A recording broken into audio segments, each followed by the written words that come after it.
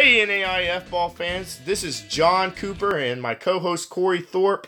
We are here with another special podcast with a coaching spotlight. We are here with the St. Francis head coach, Coach Kevin Donley. If you didn't know, and some that are new to the show, Coach Donley is in top 10 of wins all time throughout all of college football. Coach, how are you doing today? Number 7, actually. I just want to make that correction. Number 7. Coach, I absolutely love that. And, I was going to wait to the middle of the podcast, but my last organized football game was in Fort Wayne, Indiana, in the 2013 first-round playoff game, and that was only my second experience of snow. So you guys have to be some tough guys up there in November when it snows. Yes, sir. I was at Faulkner University in Alabama. I remember. That was a pretty chilly day. I remember the coach after the game came over, and he had so much Vaseline on him, I thought he was at the Indy 500 ready to run. And, he was greased up pretty good trying to stay warm. Yes, sir. So the funny thing is they said, the Green Bay Packers back in the day and the professional offensive linemen in the NFL, they put Vaseline on. Coach, I can tell you without a shadow of a doubt that Vaseline did not help, and I'm glad we had portable heaters on the sideline. And then we look over on y'all's sideline, and there's no portable heater to be found. So we knew we were going to be in for a little bit of trouble. But enough about us, Coach. I want to focus on you. You're coming off of 2 straight national championships, and then this past season, you're a semifinalist. I want to talk a little bit about the past 3 seasons, about you and Morningside meeting up throughout the playoffs, and we could definitely consider you guys, the class of our league. Well, I think a lot of Steve Ryan. I think he is an outstanding football coach and even a better man. He's a great person, a class act all the way. So I obviously wanted our team to go 3 in a row, but was very happy for him. It was his time, and he deserved it. He had a great football team. Right, Coach. We definitely agree. We were able to get there in Daytona to watch them.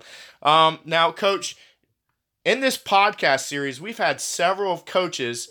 Like we've had St. Thomas in Miami and a couple others join us on the podcast that were first-year head coaches of first-year programs. And this brings a very interesting situation because not many realize while you're at the top of the mountain, you and St. Francis started at the very bottom. You started together. Correct me if I'm wrong, Coach, 1997 when you came into play there? I came in 97 to start the program. Our first season was fall of 98. We finished dead last in the Mid-States Football Association at 2-8. And then pretty much the same group of kids, plus another recruiting class, went from worst to first from 98 to 99. First conference title, went to the playoffs in year 2. Right, and so a lot of people do not even realize that you started that program over there with a couple other great people. But, Coach, what would be your one piece of advice for somebody starting up a brand new program? Well, I'll tell you, there's so many moving parts to it. We're fortunate. We're a great community. Fort Wayne is the second largest city in the state of Indiana. We are the only college football. So, we have Notre Dame fans, Purdue fans, Indiana fans, but everybody in town is a USF Cougar fan. So the support we have had before we ever kicked off a game has been absolutely tremendous. It's been a great bridge from the university into the community. So I think, you better have a strong alumni support group, which we had none at that time, or a great community support. That's what we started with, was Fort Wayne community. Now, after 20 seasons, you start to build a pretty strong alumni base, so we hope to continue that. Coach, I totally agree. And another thing is you talk about your community. Each year your community comes together because hosting those playoff games, they're not very, not to say, they're not cheap. Per se, and your community comes together very well and does a great job hosting it. And so kudos to the Fort Wayne, Indiana group. Corey, go ahead. Would you like to? I was gonna say the same thing about the community and coming together. So definitely good on y'all. Coach, I was able to catch that game last year with Morningside. Talk about in the snow. Y'all just about had to have the field plowed every quarter. But just talk for me a little bit about going up, against a powerhouse like that, and kind of anything that you would do differently for this season, to get over that hump and get back to the championship game. Hindsight's 2020. You can always go back Right. and I wish I should have done this or that. I really have no regrets. With anything we've done, this senior class graduates with 4 Final Fours and 2 national titles. You're not going to win a national title every year. You can ask Alabama and Clemson that. But when you're knocking on the door 4 years in a row, you're doing some things right. You're surrounding yourself with people of character that you can depend on in the crunch. And we've been able to do that. We've got great coaches. We've got outstanding young men in our program. And we have great support from Fort Wayne community. It's been a real joy over the last 20, 21 years that I've been here now to see this program grow. Yeah, hey, Coach, so I want to look forward to this season. You talk about what that senior class just graduated with their accolades, and you can correct me if I'm wrong again, but I believe you have a quarterback, Matt Crable, who's a junior. You're having a senior starting running back that led you in rushing last year, and then your top 2 receivers are also seniors. Can you just look forward and just tell us your envision of what success might happen this year? Because you are very senior heavy on offense this year. Well, we went through 2018 season rebuilding an offense. We lost 7 out of the 11, and then Justin Green, running back, had an ankle sprain week 2 and really was never himself the entire year. So it's like, you're rebuilding an offense in 18, and we're doing the same thing in fall 19 with our defense. I mean, we graduated 3 great linebackers, Pearson Harnish and Eric Dutton, Marcus Stepp. So the whole second level is going to be new. I think we're going to be strong at the first level, line of scrimmage. I think we'll be strong on the back end. We got to develop some young linebackers, and that's going to be a real challenge. That's the heart of any defense. Now, Coach, you mentioned one name there, and he's one of those seniors that are graduating, Justin Green. And I want our listeners to know that, yes, he had an ankle sprain. Like you said, he didn't get back to himself. But I will say Justin Green had one of the most impressive performances that I got to watch clips of and see. He had 240 yards in the 2017 playoffs against Morningside, and that was an unbelievable performance. So I just want to give out a shout out to Justin right there. Coach, let's go back to I'm just going to comment real quick. Justin Green had a remarkable career. It was a tough senior season for him, but you're absolutely correct. He was a real X factor in the 2016 and 2017 championship run. I'm sorry to interrupt your question. Go ahead. No, Coach. I just wanted to get that out there because I've been following Justin for a while. But I want to talk about your time at Georgetown over there in Kentucky. You won a national championship back when the NAIA was a Division I, Division II. Coach, can you talk about your time there at Georgetown? Oh, wow. Yeah, I went to Georgetown when I was 30 years old. Bill Cronin, who's the head coach there now and president of AFCA last year, was my top assistant, and we came in there. I think we were the 7th staff in 7 years, so, go figure. We took our lumps the first 4 years, finally got it turned and built it. Again, you recruit good kids of character, and you have good coaches that work hard and are committed, and great things happen. So we were fortunate enough to get that first title there. Now let's go back even further. I want to know about your playing days in Anderson. I wasn't any good at all. I was an average football player at best. Couldn't run. If somebody catch him and hold him, I'd just knock the heck out of him, you know.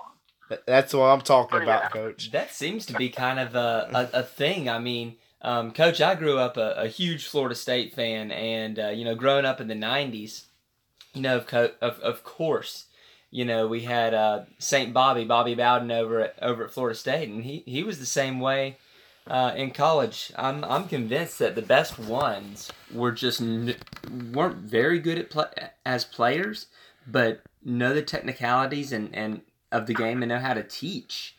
I spent time with Bobby Bowden talking football. Talked a little bit offense. Talked a lot more about people. And his vivacious personality and leadership, his players love him. They die for him. I learned a lot. This has been one day, I'm going to say, maybe 20 years ago, because I hang out around your destination down there in the Panhandle quite a bit. Folks have a place down there, so I rode to Tallahassee a few years back, and you can tell that he just has that personality that captivates young people, and obviously you don't have to be a good player to lead.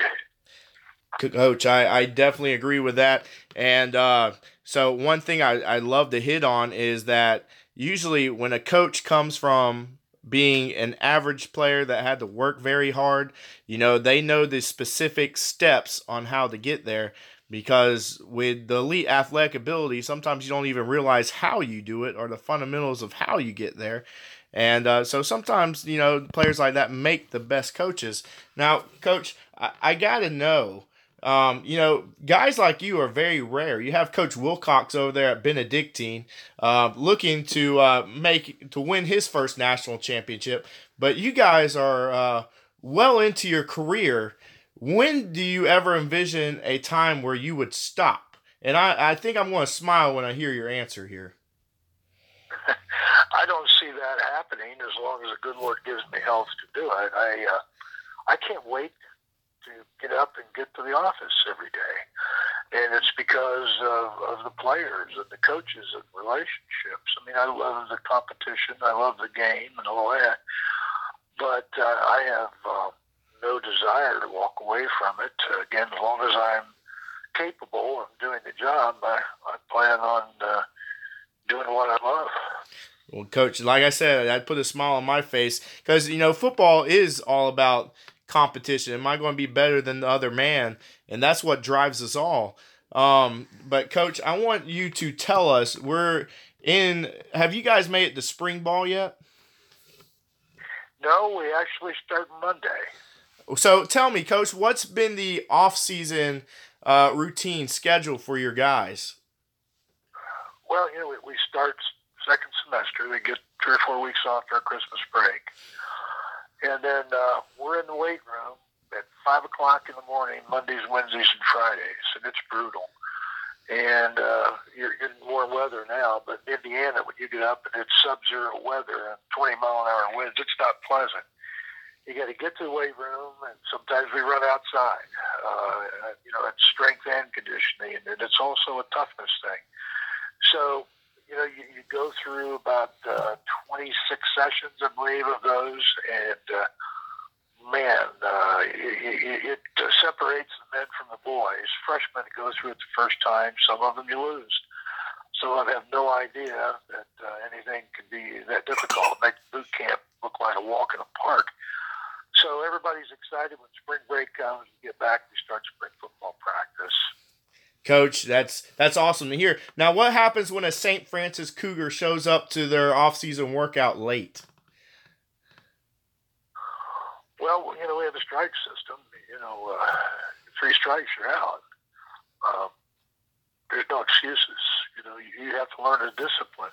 Everybody makes a mistake, sometimes twice, but if you develop a pattern, then you're really not committed to it. You probably need to search out something else for you to do. That's just part of, accepting your responsibility and being accountable. And if you got a whole lot of people that aren't that, you're in trouble. So it's pretty cut and dry. We push our kids hard. We love them up. But our expectations are high. And you better be a man of integrity. And you better be one that we can trust. And that means that you've got to take care of your business. So actually, I think that we had 3 lates and 1 miss out of 88 in the weight room for 26 sessions this past winter, which is about normal. Coach, just to go off of that idea of spring ball coming up, what one thing really excites you about this team coming up? Well, every team takes on a different personality. You got new people. You got to blend personalities from A to Z. I mean, kids are different, and somehow you got to blend them all together, and that's always an exciting challenge to do. I like what I see. We've got a lot of questions to have answered on defense. I think offensively we're going to be better. We got all seniors coming back in our kicking game. So, I'm excited about what I see, and I'm excited about the challenges of rebuilding our defense as well. But I think, again, you got a good start. You got strength in the front end and the back end. So, we just got to get some seasoning at linebacker. Matt Crable coming back at quarterback is a real factor. Got some guys that are going to be pushing him in the spring as well. Our offensive line will probably be the biggest, strongest, and most talented we've ever had. So we're excited about that with a great receiving quarterback with speed. So, I'm excited about the year. Coach, that's amazing to hear about your offensive line because you guys usually host some pretty big fellas. Let's talk about your conference a little bit, the Mid-States, especially that East Division. You have you guys over there. You have Marion, which is kind of a rival for you guys, to lightly say. And then you have Siena Heights. And, just a amazing football league over there. Oh, and I cannot forget Concordia. I'm going to get burned alive if I forgot about them. Coach, can you just go through and just summarize this going week in and week out in your conference? I'll go ahead and say it. It is the toughest conference in the NAI, and I'm a Mid-South guy myself, but I will say it. You guys are the toughest conference. Can you just talk about going week in, week out there? It's not easy. I'm going to tell you, baby. You better buckle up and get ready for a gauntlet because the thing it does, if you can survive it and you can get into the postseason play, you're well prepared. Because you're right. You go down the list with Marion, Siena Heights, Concordia. Now you throw in new teams like Indiana Wesleyan. You see the money and facilities and things they put into it. Lawrence Tech out of Detroit. You're going to have 5-6 teams that are going to be as strong as anybody in postseason play.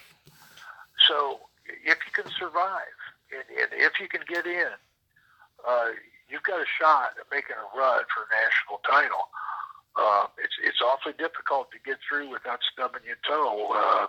Our 2017 team was a rarity. We had a great quarterback, and that was a difference maker. We had a great football team all the way around. But it's not too many times you're going to go through 14-0 and play a 4-team postseason and the conference schedule we play in the Mid-States Football Association East and go undefeated very often. Coach, we've been here about 20 minutes now. We're about to wrap it up. You're going to get 2 more questions from me that I'm going to put as a compound question and get 1 more from Corey. But I have to know, Coach, 16 teams get to make the playoffs. A lot of automatic berths. You guys were at large this past season and made a run from there. So I have to know, would you be in favor of expanding the playoffs a little bit more? And, regardless of that answer, would you also be in favor of maybe having 1 or 2 bowl games for the NAI, pairing up conference matchups?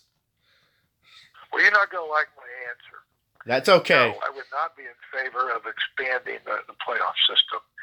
If you look at it over the last 20 years, you can count on one hand teams that have made a legitimate run outside the top 8. If I were calling the shots, I'd probably go to an 18 playoff. I don't want to be in it unless I can win it.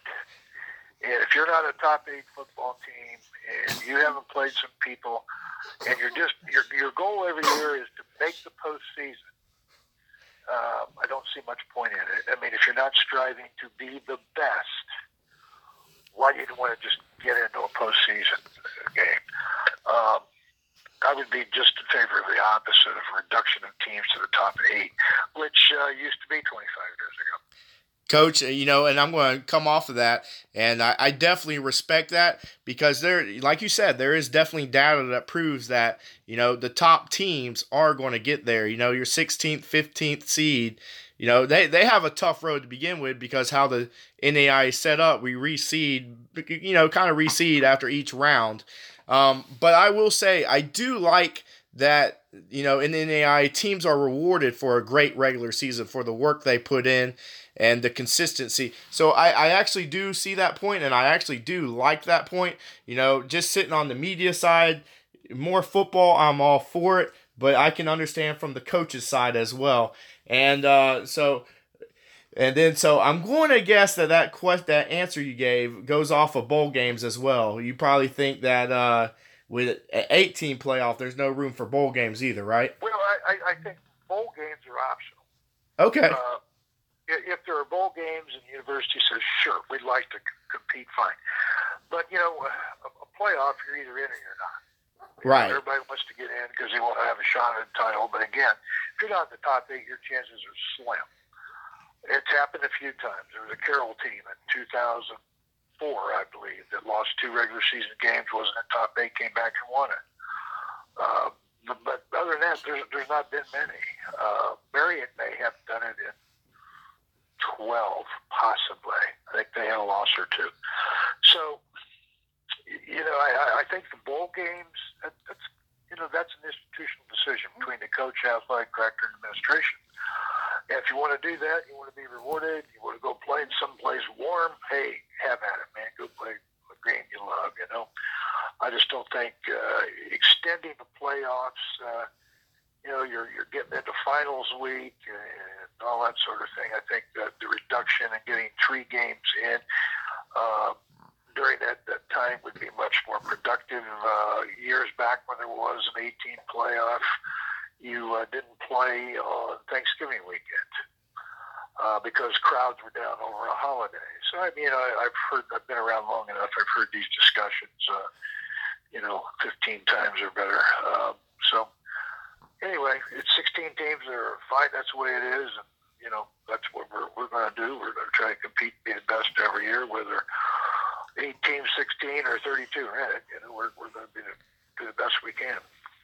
Coach, I know that you don't get much time during the season probably to watch other teams, other levels, anything like that.